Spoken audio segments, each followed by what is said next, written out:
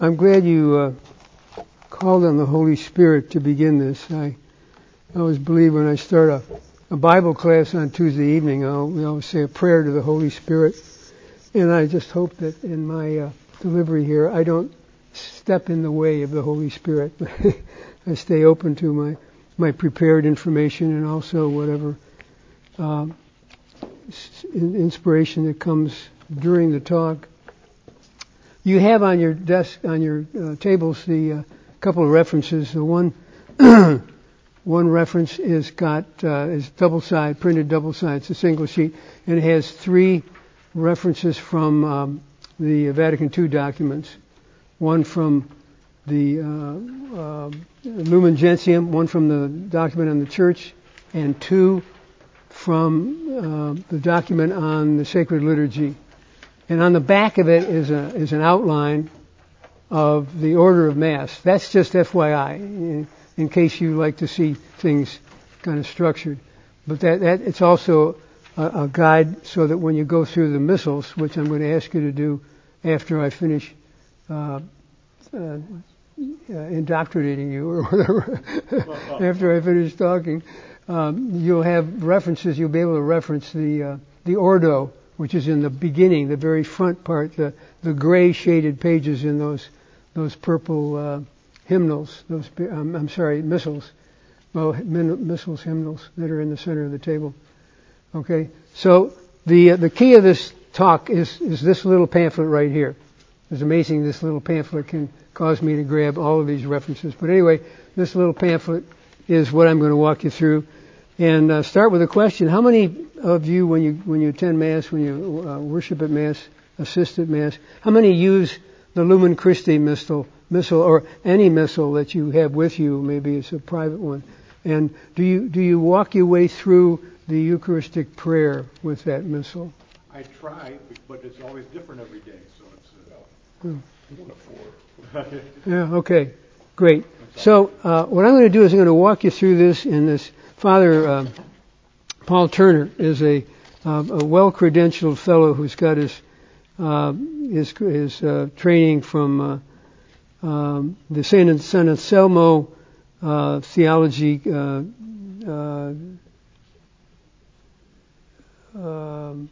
University in Rome, and that's a school that focuses on liturgy as well as general theology. And he's a priest of the Missouri. Of the Diocese of Kansas City, St. Joseph, Missouri. And he's been writing these little pamphlets and commentaries, often that parishes publish in their bulletins. So I'm just going to walk you through this. Strap on your seatbelt because it's going to be a fast ride.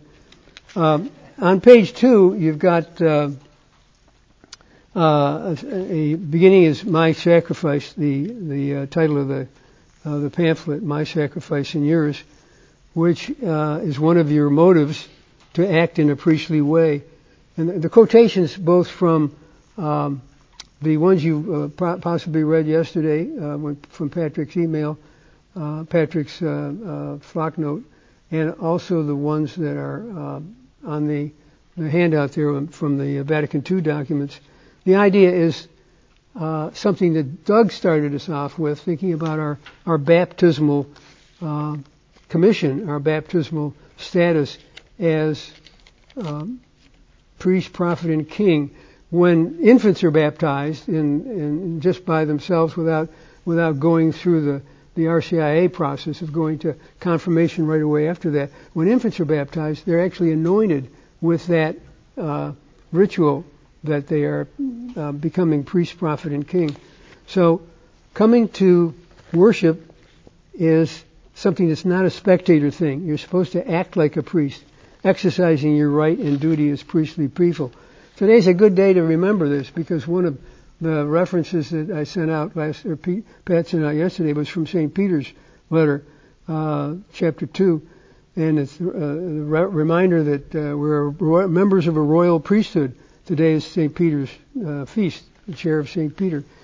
By reason of your baptism, and it's mentioned on page 3, and it's also mentioned of this little booklet on page in Sacrosanctum Concilium number 48. 48 is one of the references I handed out. So how do you do this at Mass? How do you act like a priestly person?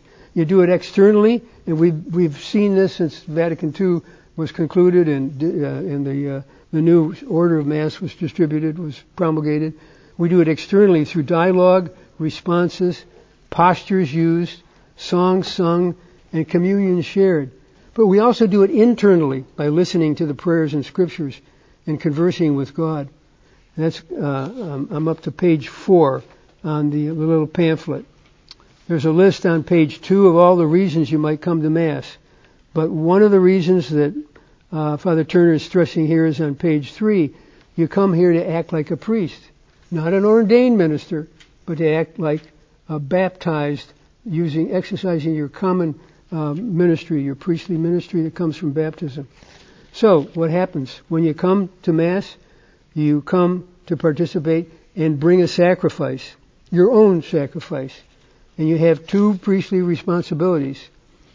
He's on page 6 now. 2 priestly responsibilities: to give thanks and to make an offering. Especially at the Eucharistic prayer, the whole congregation of the faithful joins with Christ in confessing the great deeds of God and in offering sacrifice, of acknowledging things that God's done in your life. Hey, God's really been great.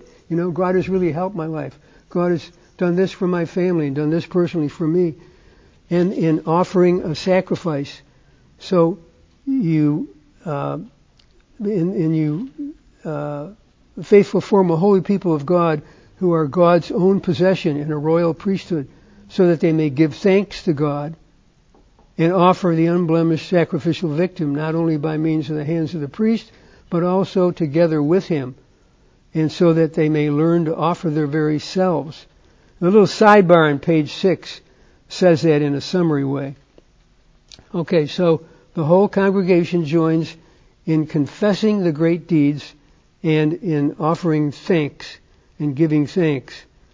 One of the preface dialogue, every one of the preface dialogues has a line that says, "Let us give thanks to the Lord our God." It's an opportunity to recall and express today, in this Mass, our reason for thanksgiving. The priest and you and all the assembled join in this. We confess, we acknowledge God's wonderful, awesome deeds to us. And this is the meaning of the name that we give to our worship, as Eucharistan, the Greek name, Eucharistan. We join in the sacrifice. So we give thanks, and then we join in the sacrifice. At Mass, you're present again. I'm up to page 7 on this little book. At Mass, you're present again at the cross, and you, with the priest, offer Christ to the Father. And together with Christ, you offer yourself. So we're offering the spotless victim of Jesus, who's offered himself, and you, who's offered himself at Calvary, and you offer yourself with him. You put your life in God's hands. And this doesn't mean that you should expect some sublime electrical experience. It's not about a buzz. Offer yourself anyway, regardless of your feelings. This sacrificial intent is evident. The bread and wine brought up in procession when the servers bring the gifts up from the gift table, that symbolizes our self-offering, your self-offering. The bread and wine also symbolize diversity, because there are many grains of wheat combined to the bread, and many grapes, and much work makes the wine. Many participants are gathered together in the priesthood of the baptized. Similarly, the bread and wine brought forward as gift come from diverse sources: farmers, bakers, vintners, truckers, craftspeople. Some members of the priestly community, too, may be people you know well, close friends. On the other hand, some are people you merely tolerate. Self-offering requires your charitable action. So one of the fruits of this offering as a priest is charitable action, which is expressed by participating with all who gather, brothers and sisters in Christ. All right, now the next major part of his book is on page... starts on page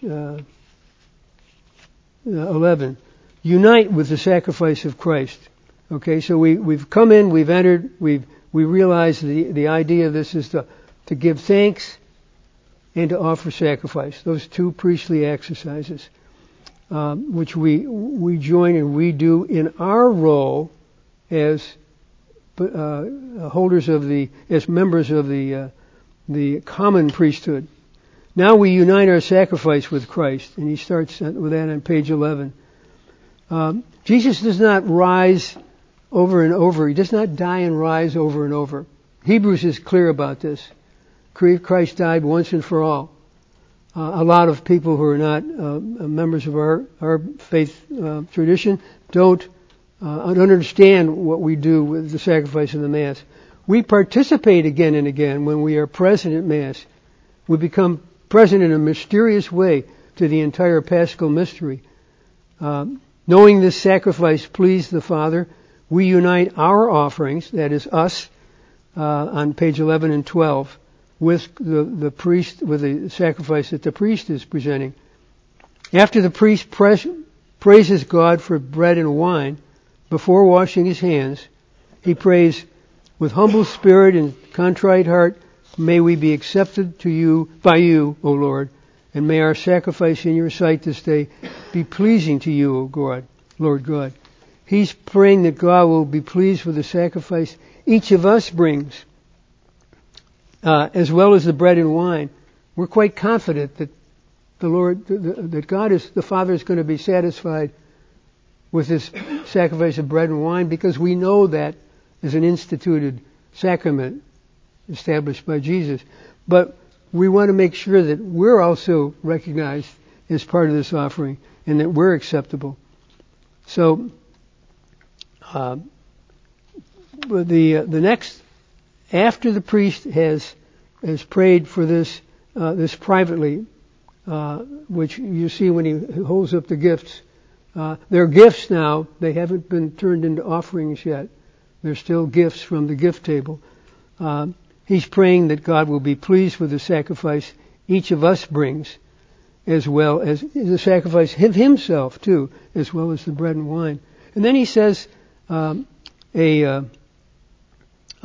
phrase, a text that is based on what we have in the title of this little pamphlet. Pray, brethren, that my sacrifice and yours may be acceptable to God, the Almighty Father. And we respond,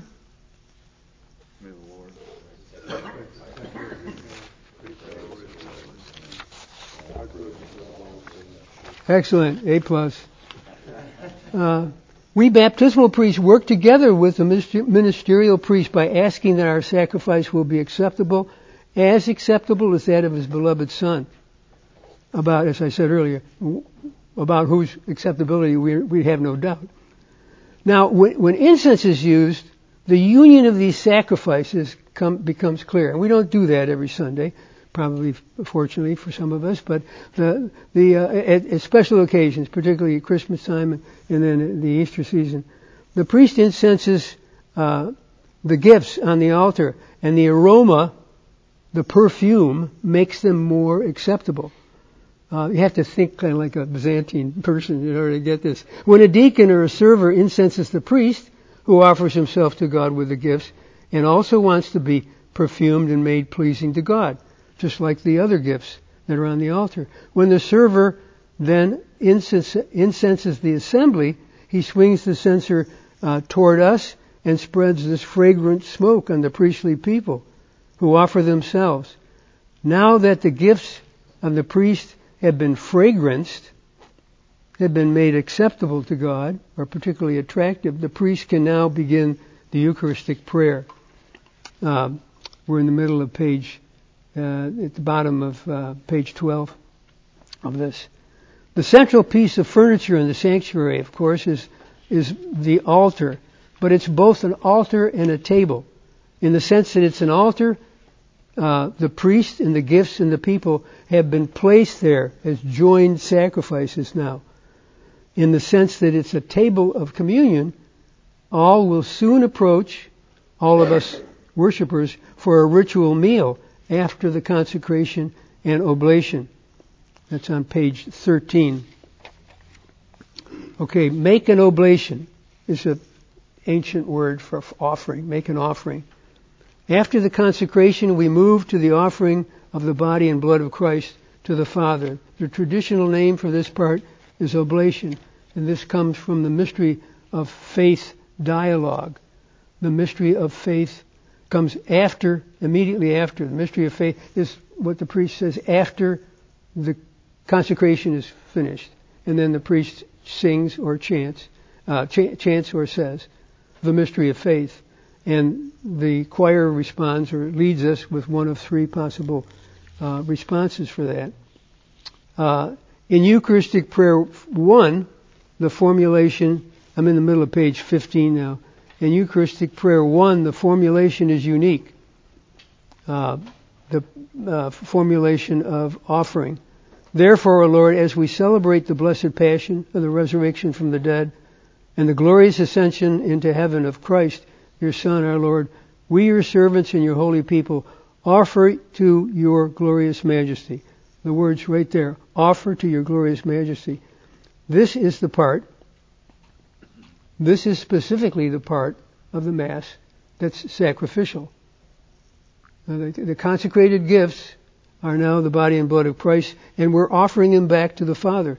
From the gifts we offer to your glorious majesty from the gifts you have given us, this pure victim, this holy victim, the spotless victim, the holy bread of eternal life and the chalice of everlasting salvation. I'm on page 17. In Eucharistic prayer number 2, therefore, this is how we offer.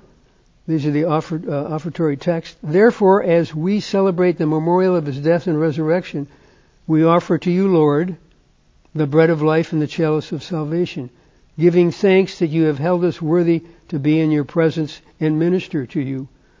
This is, we're up now to page, in the Breaking Bread Missal, that's on page 18. And you don't have those open yet, but I can refer you to that later. And Eucharistic Prayer 3, the offering sounds like this. Therefore, O Lord, as we celebrate the memorial of the saving passion of your Son, his wondrous resurrection and ascension into heaven, and as we look forward to his second coming, we offer you in thanksgiving this holy and living sacrifice. In each instant, we link our sacrifice to that of Christ and offer it with his. All right, so we've come to the core point at which the sacrificial dimension of this liturgy takes place. Now on page 16, we have a reminder from part of this theme comes from the thinking of St. Paul in Romans 12:1. Paul urges us, by the mercies of God, to present your bodies as a living sacrifice, holy and acceptable to God, which is your spiritual worship. Eucharistic Prayer 4 asks explicitly, look, O Lord, upon the sacrifice which you yourself have provided for your church, and grant in your loving kindness to all who partake of this one bread and one chalice, that gathered into one body by the Holy Spirit, they may truly become a living sacrifice in Christ. So in all the Eucharistic prayers, we have a point at which there's a clear statement of offering, or if you want to be classic about it, oblation. Now, having put ourselves on the altar with the bread and wine, and we did that at the preparation of the gifts, we now join ourselves to the sacrament on the altar. So we have Jesus, the Lamb of God on the altar, and we at this point here, and I've been trying to do this for several months because I know the pastor, Father Don, always says, I'm going to use Eucharistic Prayer 2 or Eucharistic Prayer 3 or whatever. So I've been trying to track with that, and it goes by fast. So you have to be alert. These are very small moments, but this is definitely a point of being part of the sacramental offering. We join ourselves to the sacrament on the altar, offering ourselves and the sacramental body and blood to the Father. We become an oblation. We become an offering too, joined with Christ. The altar is the focus of attention and reverence for the priest and the people. This is where, I'm on page 17 now, at the top of 17. This is where the bread and wine become the body and blood of Christ, and where we offer ourselves together with Christ.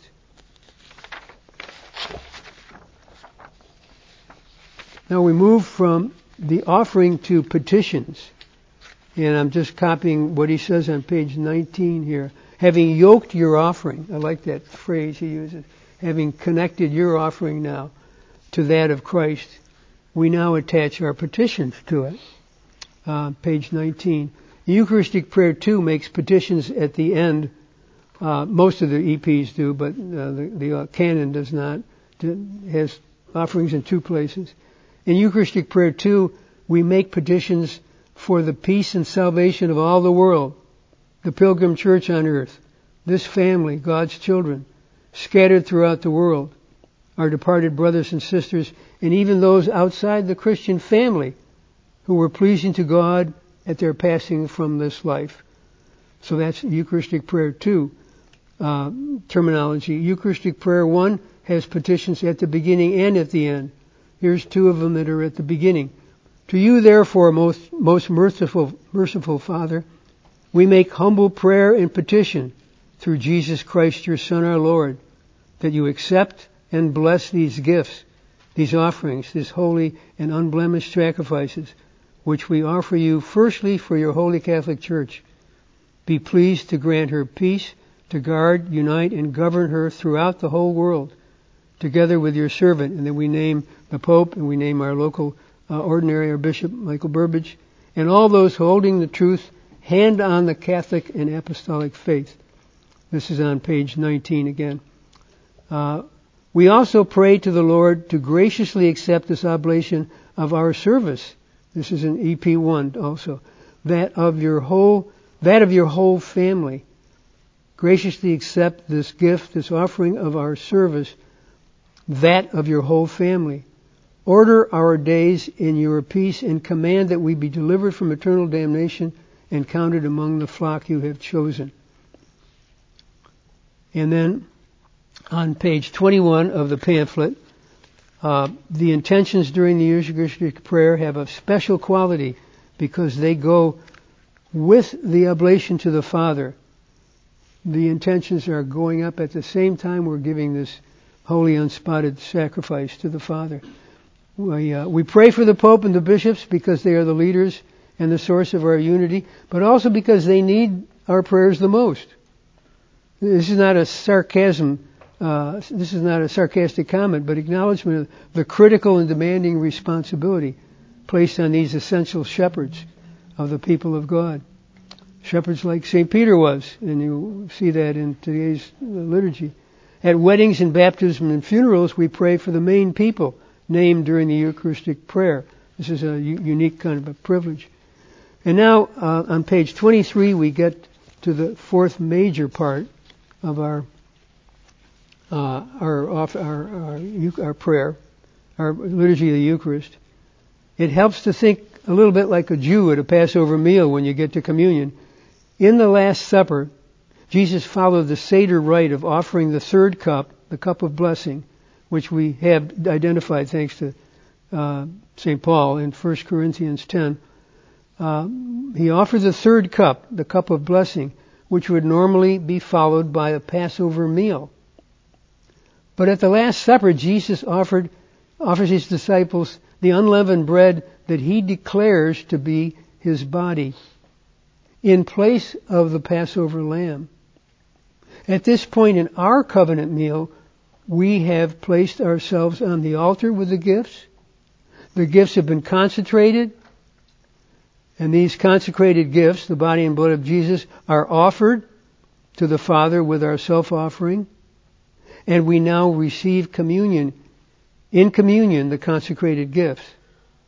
So Jesus, the Lamb of God, sacrificed, offered to the Father, the sacrifice of bread and wine is returned to us after we offer it to God with ourselves. It's almost a replay of the Passover meal, except adapted. There is another Old Testament and priestly practice called the Todah prayer, which is also lurking in the background or buried in this tradition too.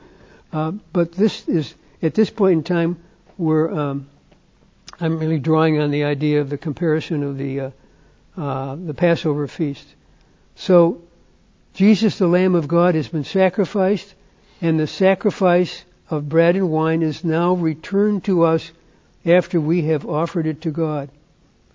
Our self-offering returns to us in this supper of the Lamb as a first fruit of the sacrifice of Christ. When we join in communion with Christ and our fellow communicants, we are transformed into the mystical body of Christ. So it's not just me and Jesus. It's me and all those people we're tolerating in our presence during the Mass. We're actually, the Eucharist actually makes church. The Eucharist makes church. It brings us together. And one of the prayers that the priest says after the prayer of offering is a prayer for unity, this very unity. When we join in communion with Christ and our fellow communicants, we are transformed into the mystical body.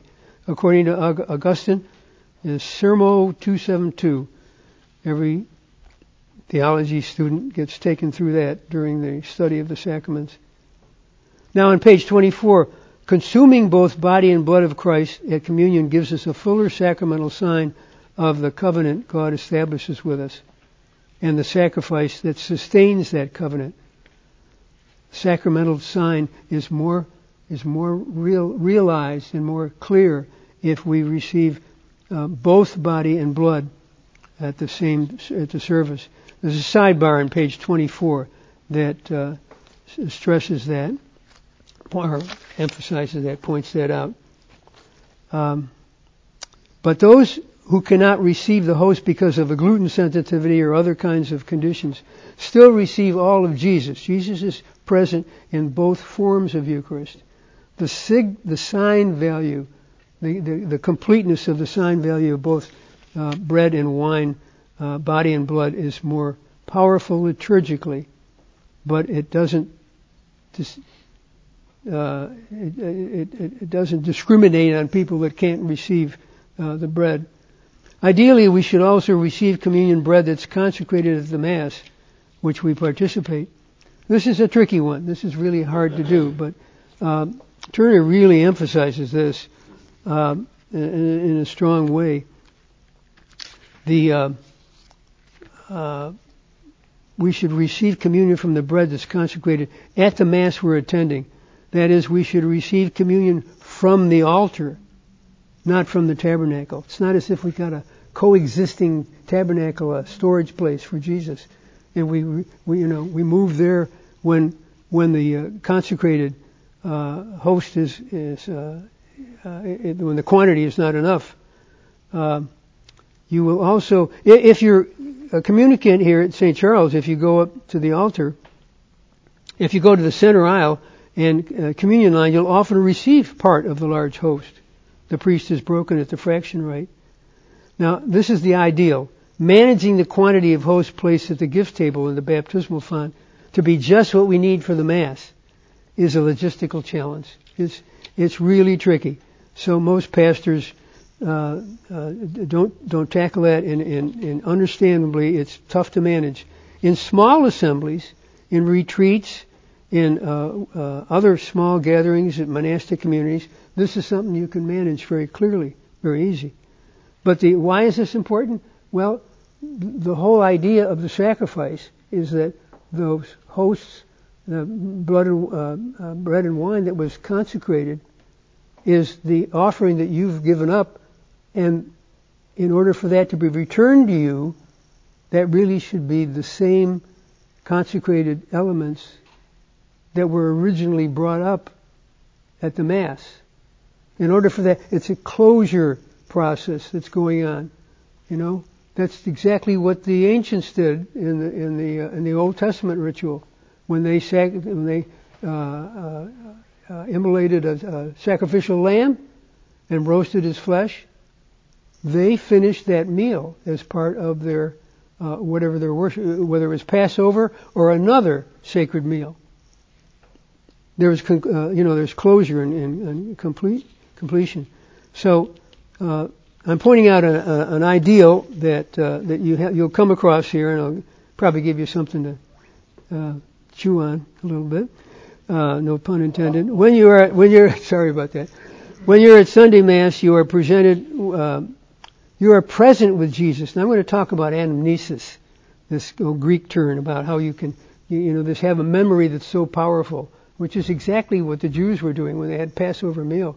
Their memory of the Passover and their freedom from Egypt was so intense that they actually possessed that experience, across time boundaries. So, when we are at Mass, you're present with Jesus at the Last Supper, and at the end of time. Because Jesus doesn't live in our time. Jesus is eternal. He's in another dimension that we're not, that only at the Mass do we break through that veil, that thin space between us and the other dimension. The Mass exists in a kairos time, not chronos. Kairos time is the presence of Jesus now, and the presence with Him at the end of time.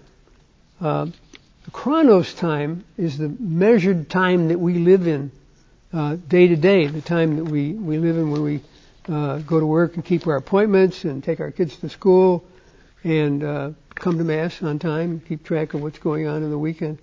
We're usually, however, even if we're at Mass, usually the chronos time prevails. It's built into our memories, built into our spirits.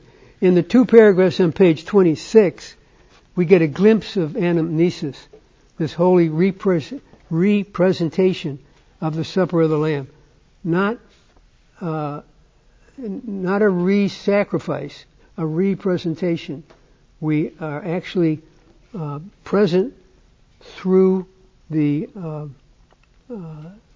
acts of the ministerial priesthood, places us in our time and space, places us across time through this dimension of kairos time with Jesus at the Last Supper, and vice versa, brings Jesus to us, and we receive and complete our sacrifice with receiving Jesus, but also becoming the mystical body of Christ. The holy representation of the Supper of the Lamb in our time and space, and our placement in that event with Jesus occurs during the Mass. When the priest prays, this again is on page 26, that Jesus took this precious chalice, he's placing us in that past event with Christ, and placing Christ at this event, this now Mass, with us. This is more than just a human remembrance. Okay, you thought I'd never get here, but on page 29 we get to a conclusion. On page 6 of this little booklet, we read that we have 2 priestly responsibilities, which are to confess the wondrous deeds of God and be thankful. Okay? Give thanks. And to join in the sacrifice of Jesus at the offering in the Eucharistic prayer. In order to fully participate, we should engage in both of these actions, some of which are external, but much of it's in here. It's internal. It's not the which are all important, the gestures, preparing for the liturgy of the Word, hearing the Gospel, and engaging with the sign of peace.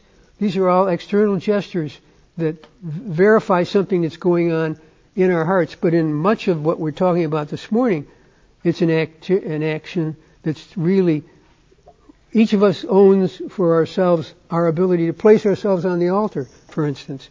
That's not something you demonstrate by going up and jumping on the altar.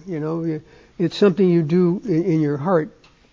We can and should bring our hopes and fears, joys and sufferings to our worship.